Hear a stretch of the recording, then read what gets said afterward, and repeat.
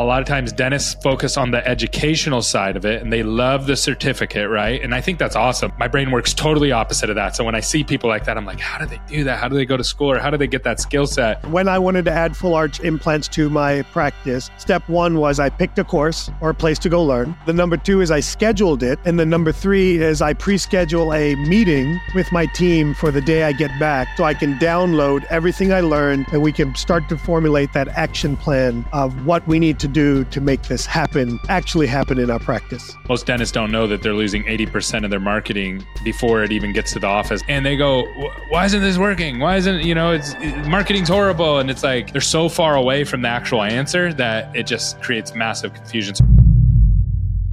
Welcome back to another episode of Dental Marketing Go. I'm your host, Gary Bird. I'm the founder of SMC National, where we help you create, convert, and close more new patients so you can grow the way that you want. But you can't grow if you don't have a framework for growth. Today, Dr. T-Bone, who is the founder of 3D Dentist and creator of the revolutionary Dentistry Made Simple framework, is going to share his 4 pillars: leadership, tech, skill, and personal brand. And some of the stuff is pretty interesting. I haven't heard this take before, so you're going to enjoy it, and I'm sure it'll bring some value to you. Stay tuned. All right, we are live with Dr. T-Bone, and I'm excited to have this conversation. And as we always start this show, it's all about growth. And Dr. T-Bone, I would love, we kind of talked about this a little bit before we hit record, but I would love to hear what you're seeing that's helping dental practices grow right now in 2024 more than ever before. Yeah, so for me, there are 4 things that I've always focused on, regardless of what clinical skill that we're trying to grow in our practice. Number 1 is what I call leadership, which by and large refers to how we lead case acceptance in our practice. Number 2 is our technology level. In other words, how are we leveraging technology to make it easier for our patients and easier for our practice? Number 3 is what clinical skill set am I leveraging, and how am I leveraging it to be able to say yes to more patients? And then number 4 is my personal brand. How is my personal brand leveraging and enhancing and amplifying my marketing message that I may be doing? So those are the 4 things that I've always focused on. For me now, bordering on 25 years of doing dentistry. For 25 years, I've focused on these 4 things. Awesome. And then what is that, like, how's that helped you? Like what has been for our audience that maybe hasn't listened to your show or haven't bumped into you, like what has been the byproduct of focusing on those 4 pillars? Yeah, for me, it's avoiding the failure to launch. And what I mean by failure to launch is, by and large, so many dentists go and learn clinical skills. They get overeducated to death. They learn how to do fancy stuff. They want to make it a bigger and bigger part of their practice. And then they go back to their offices and they don't do as many of those cases as they intended or they hoped, or sometimes they never do any of those cases. And I put I do one every so often in the never doing it category. So I don't want to say they literally never do it. But for example, if you go learn how to do full arch implants and you do 1 or 2 cases a year, I would put you in the never category. Yeah. Because at that point, honestly speaking, you can't be that good at it if you do it only every so often. Yeah, that's very, very true. Wow. And that is the approach. A lot of times I feel like dentists, and you can speak to this because you're a dentist, right? So a lot of times dentists focus on the educational side of it and they love the certificate, right? And I think that's awesome. My brain works totally opposite of that. So when I see people like that, I'm like, how do they do that? How do they go to school, or how do they get that skill set? But then there's also and I think this is what goes into your 4 pillars. There's like, okay, now how do you actually execute that? And not just you, but all the people around you to help you execute that, right? Yeah. And so that's why I have 4 pillars, and each pillar is 25% of my attention. Now, there are times and different things, like when I was learning full arch, clinical skills were a bigger component of that. Last year, for example, as we went more and more digital, I put a lot of focus on the digital column there. But by and large, overall, as we average it out, I put about a quarter of my attention into each of those 4 pillars. So let me repeat those 4 pillars again.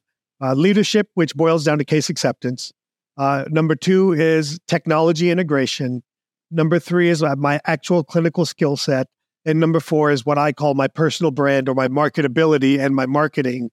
So I try to focus on 25%. And what I would love to do is to try to give one or two things in each of those categories in the amount of time. I'll stay on this thing forever if you let me. I'm sorry to interrupt, but I got something really, really important to share with you that's going to bring massive impact to your practice. So every year, things change in your market. Every single year, people move, incomes change, populations change, and it's really important that you stay up to date with that. And one of the things that we offer to all of our customers, and we want to offer it to all of our listeners completely for free, is mapping out your new patients. So we're not going to only show you where your new patients are coming from on a map, just like this above, but we're also going to show you the income areas that they're coming from, the different pockets of income, as well as the populations to make sure that you have supporting areas to where you can attract more new patients. And lastly, we're going to map out all of your competition for you for free. This is 100% for free, no obligation. And we're really excited to share this with all of our listeners. So all you have to do is go to maps.smcnational.com, and it's first come, first serve. We're not going to offer this forever. So if you want to get this, get in now, get all your new patients mapped out for the new year. We're looking forward to talking to you soon. Thanks. Yeah. Let's talk through it. So let's start it this way. So you pick where we start. Yeah. So let's start it this way. So we'll go, let me ask you a question. Do these typically go in order? Is there an order that you have to do these in? Well, typically you got to have the clinical skill set. So let's start there. Okay. So number one is you got to have the clinical skill set. No reason to add full arch to your office until you know how to at least something clinically that you've done around that. So what's two things that we need to understand about the skill side of dentistry, the technician side of dentistry? Yeah. So for me is I do a year in advance planning. So for me, I will, when I wanted to add full arch implants to my practice, step one was I picked a course or a place to go learn. Hopefully you guys choose 3D dentists, but that's neither here nor there. The number two is I scheduled it. Okay, so I picked where I wanted to learn, who I resonated best with. That was important to me because I want to go learn from somebody who I can want to learn from.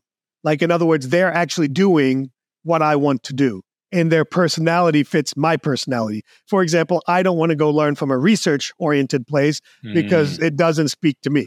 Like, that doesn't speak to me. Okay. Number two is I get it scheduled. Okay. And then number three is I pre-schedule a meeting with my team for the day I get back so I can download everything I learned and we can start to formulate that action plan of what we need to do to make this actually happen in our practice. That's awesome. Okay, so that's the skill side. So you're thinking way in advance.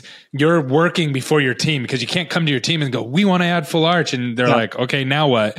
So there's a lot of groundwork that has to be laid from both the clinical skill set and then you just explained another component, which is visionary, right? Or the person who's like having the vision for the practice. Someone has to have that, or for yourself. That leads to leadership. Correct. Yeah. Okay. So is leadership number two? Is that the next one? Yeah. Leadership, I will argue, is number two and probably the biggest and most important one of all four, and the one that dentists put the least amount of attention to, and they take because they're busy being dentists. They're busy being dentists.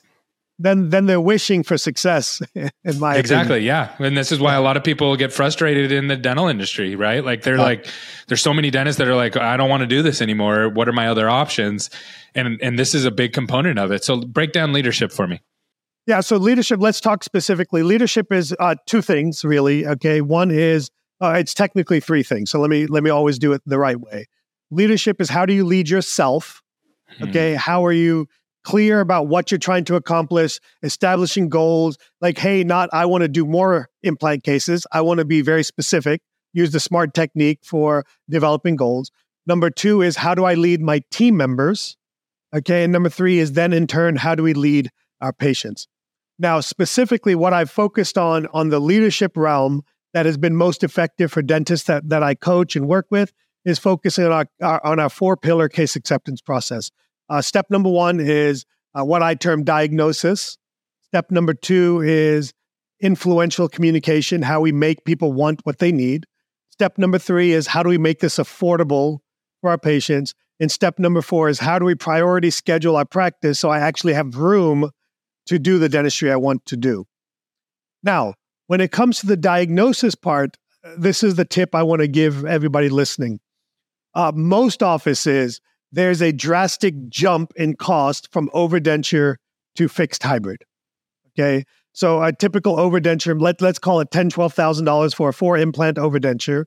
And then suddenly we ask our patients to jump to a $25,000, $30,000 fixed full arch. I will tell you, for Joe Blow, for 90% of our patients, that is too large of a gap. Now, what we have to learn to do is learn from what's going on in the world. And I know dentists hate it when I use car analogies, but that's what speaks to me. You don't go to a car dealership and suddenly they have a quadruple jump. They don't have a jump from, $50,000 to $100,000 and there's nothing in between. Yeah. There has to be something in between. So for us, what we found that has one of the things that has dramatically improved our case acceptance is having options that from the $10,000 to the $25,000 range is too big of a gap. How do I then offer options? And these are all fake numbers. Okay, $10,000 to $15,000 to $20,000 to $25,000. Or the reality numbers are probably $12,000 to $18,000 to $23,000 to $28,000. How do I have bite-sized chunks so I can then meet the patients economically where they're at, and then also give a path for patients to upgrade as their financial situations change over time? Okay, so that's leadership. So leadership, starting with yourself and then getting really clear about what you want to do. And then you broke it down even further, which is really at the end of the day, you're leading people and your team to help your patients get the care that they need and they deserve. So I love that. I love how you tied that together. So what comes number 3, technology or marketing? So specifically, as we kind of build into what I just talked about, which was the 3 or 4 different options at different price points for the patient, technology is what allows us to do that. Because in the past, the options were basically an acrylic with some type of reinforcement overdenture, and then we had to go to either titanium acrylic wrap, or we had to go to solid zirconia. And so there was lots of costs associated with the solid zirconia and or that titanium with acrylic wrap. There's a lot of cost with that. So technology, what that allows us to do is it allows us to basically shrink this gap. And I have a very unique and probably different view of why we need technology in our practices. I believe technology should first and foremost lower cost to the patients. And then number 2, should increase profits for the patient. And to many people, they think of that as diametrically opposed. If I charge patients less, I make less. And I don't think it has to be that way. So if technology, any piece of technology that I implement in my practice, if it doesn't allow me to lower costs to the patients and increase profits, I do not implement that piece of technology into my practice. Now, if I get a little bit more detailed on this, the technology I'm speaking of here is 3D printing. 3D printing and a digital implant capture, whether that's photogrammetry or whether that's digital scan bodies with the intraoral scanner. By digitizing the implant process, I now bring in the ability to either self-manufacture my prosthetics, being zirconia, so that way I can reduce the cost to the patients and increase profits to the practice, or that gap that I was referring to earlier, those the $15,000, the $20,000 options, those are what I can do in the office. So, for example, my $15,000 to $18,000 option in my practice is a long-term 3D printed PMA restoration for our patient. Something that we can manufacture directly in our office. We add pink gums to it. We can provide that to our patient, and we can provide that into our patients literally the same day or the next day. And that gives me a competitive advantage over others. If patients want to choose a lesser expensive zirconia, we have the ability to self-mill zirconia in our practice. And now we have an option. And then we have the creme de la creme option, which is layered zirconia or high-level aesthetics. And then we can send that to our master ceramist, and they can make the super detailed zirconia restoration. And now our patients can pay for that, and it's not me eating that out of my pocket. I love that. Now, when you say I want my technology to reduce, to make my clients more profitable or my patients more profitable, would you put in that bucket, like make it more frictionless? Like if it's easier for them to schedule, or if it's easier for them to get into the office, or it's easier for them to accept treatment, would that fall under that profitable section? Absolutely. Okay. Yeah, Gary, it's almost like you read my slides before. So there's 2 components to technology. I gave you guys one, which is one, it's got to reduce cost to the patient, increase profits to the practice. The second thing that it has to do, technology has to increase case acceptance, and technology has to make it faster to get started and faster to get finished. So those are the kind of the four things that I look at with technology. Does it reduce cost to the patient? Does it increase profits to the practice? Does it allow me to increase case acceptance? Does it allow me to get started and finish faster? Got it. Okay. So let's just recap real quick. Number one, if you're going to build a really, really successful dental group, or you're going to be successful as an individual dental office, number one, you need to work on your skills. You covered that in great length. Number two is leadership, in that order. Number three is technology, which you just broke down. And then that means lastly, and I'm interested on this one because you broke it down as personal brand. You didn't just say marketing, which is a huge difference. Massive difference, right? Those are night and day. And to be honest with you, dentistry as a whole, from around the personal brand side, is tens of thousands of years behind on this, right? Like there's not a lot of dentists who understand just even understand what you mean when you talk about personal brand. So I'm really excited to get your opinion on this. Yeah, so let's talk about this. So anytime you hire a marketing company, XYZ, ABC, DEF, whatever marketing company you hire, they have one main job, and that's to send you leads. Okay, now, what can happen is once that lead comes to you, your office can totally screw it up. That's why I put that leadership and that case acceptance communication process in there, because I've been there before, where I've spent tens of thousands of dollars on a monthly basis to drive leads to my office. And when I listened to the phone calls, I understood why the patients were not scheduled. Okay, so that's one component of it. So the marketing company's job is to drive leads to you. The second component of it, the marketing company at the end of the day is competing with other practices in your neighborhood. Okay, so you have to find a way for your practice to stand out from the others. And that's what I mean by amplify the marketing. So your personal brand to me is things like your Google reviews. How many Google reviews do you have? What do your Google reviews say about you? For example, if you want to do full arch dentistry and I go and see that you have 500 Google reviews, which is a very good number, and all 500 of them talk about it's a good number in some markets, but it's a good number in some markets. 500 Google reviews talk about how you treat their children and how you're a great family dentist. That does nothing to amplify your dental implant marketing. Great point. So your Google reviews need to reflect kind of what you're trying to focus on. Okay. The second component of what I mean by personal brand, or the overarching thing, is you become what you tell your community you are. If you scream over and over again, I'm a dentist, I'm a dentist, I'm a dentist, your community is going to think you are a family dentist. If you scream all day long, you are a cosmetic dentist, I'm a cosmetic dentist, I'm a cosmetic dentist, you will naturally become a cosmetic dentist.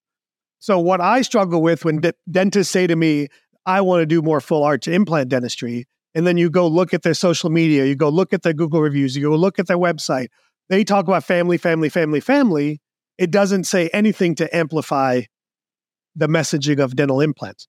So one part of personal brand is your Google reviews. The second part of it is, what does your social media say? Like, do you put out social media videos?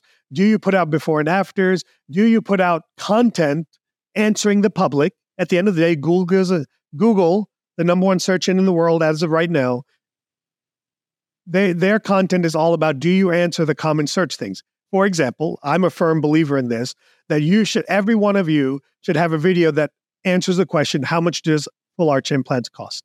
You should put that, in my opinion, broad daylight, very simply upfront. This is what our full arch, and it can be a range. In our practice, full arch implants can cost anywhere from $18,000 to $28,000 an arch. And I would be very comfortable putting that on our website so that when people come, they can clearly see that. Now, there needs to be more detail that goes with it. What makes the difference? How do you know if you're a candidate? All of these common questions, you should create a video answering these questions. Okay. So to me, that's one of my responsibilities to my marketing budget is, am I doing the things to set me out as a seen expert? Whether I'm a really good or not is somewhat irrelevant to the public. Okay. If you just keep shouting, I'm good, I'm good, I'm good, the public will believe you. And then when you do marketing, I can spend $10,000 a month on marketing. XYZ person can spend $10,000 a month on marketing. But if I'm doing the personal branding that goes with it, when people see your ad, they will then Google you and review you, and then they will choose whoever seems to be better and more apt, more of an expert to see them. So when it comes to marketing, there's two components to it. One is the marketing company that you hire. Their job is to generate leads. Two is you've got to do the personal branding part of it so that you can set yourself out from the competition. So look, if you're marketing full arch implants, dental implants, cosmetic dentistry, clear aligners, if you're marketing any of those four things, you are in a competitive market. That is what every dentist is marketing for, okay? So you need to do something to stand out from the crowd or you will see diminished results. So I'm not saying you won't see results, but you will see diminished results. Wow, that's really, really good. Yeah. And I do a thing like it's called the black hole marketing. Most dentists don't know that they're losing 80% of their marketing before it even gets to the office, and it has nothing to do with marketing. It has to do with industry average 35% unanswered call rate and industry average 50% conversion on the phones. When you combine those two things, you lose 80% of your patients, and it's invisible. Like they don't even know. And it gets really confusing. It gets really confusing for a dentist because they go to like 5, 6, 7 different places and they go, why isn't this working? Why isn't, marketing's horrible. And it's like, they're so far away from the actual answer that it just creates massive confusion. So I love that. Now, are these the things that you're going to be teaching at your course in Nashville on May 2nd and 3rd? Yeah, so we have two different full arch programs for those that are specifically wanting to learn full arch.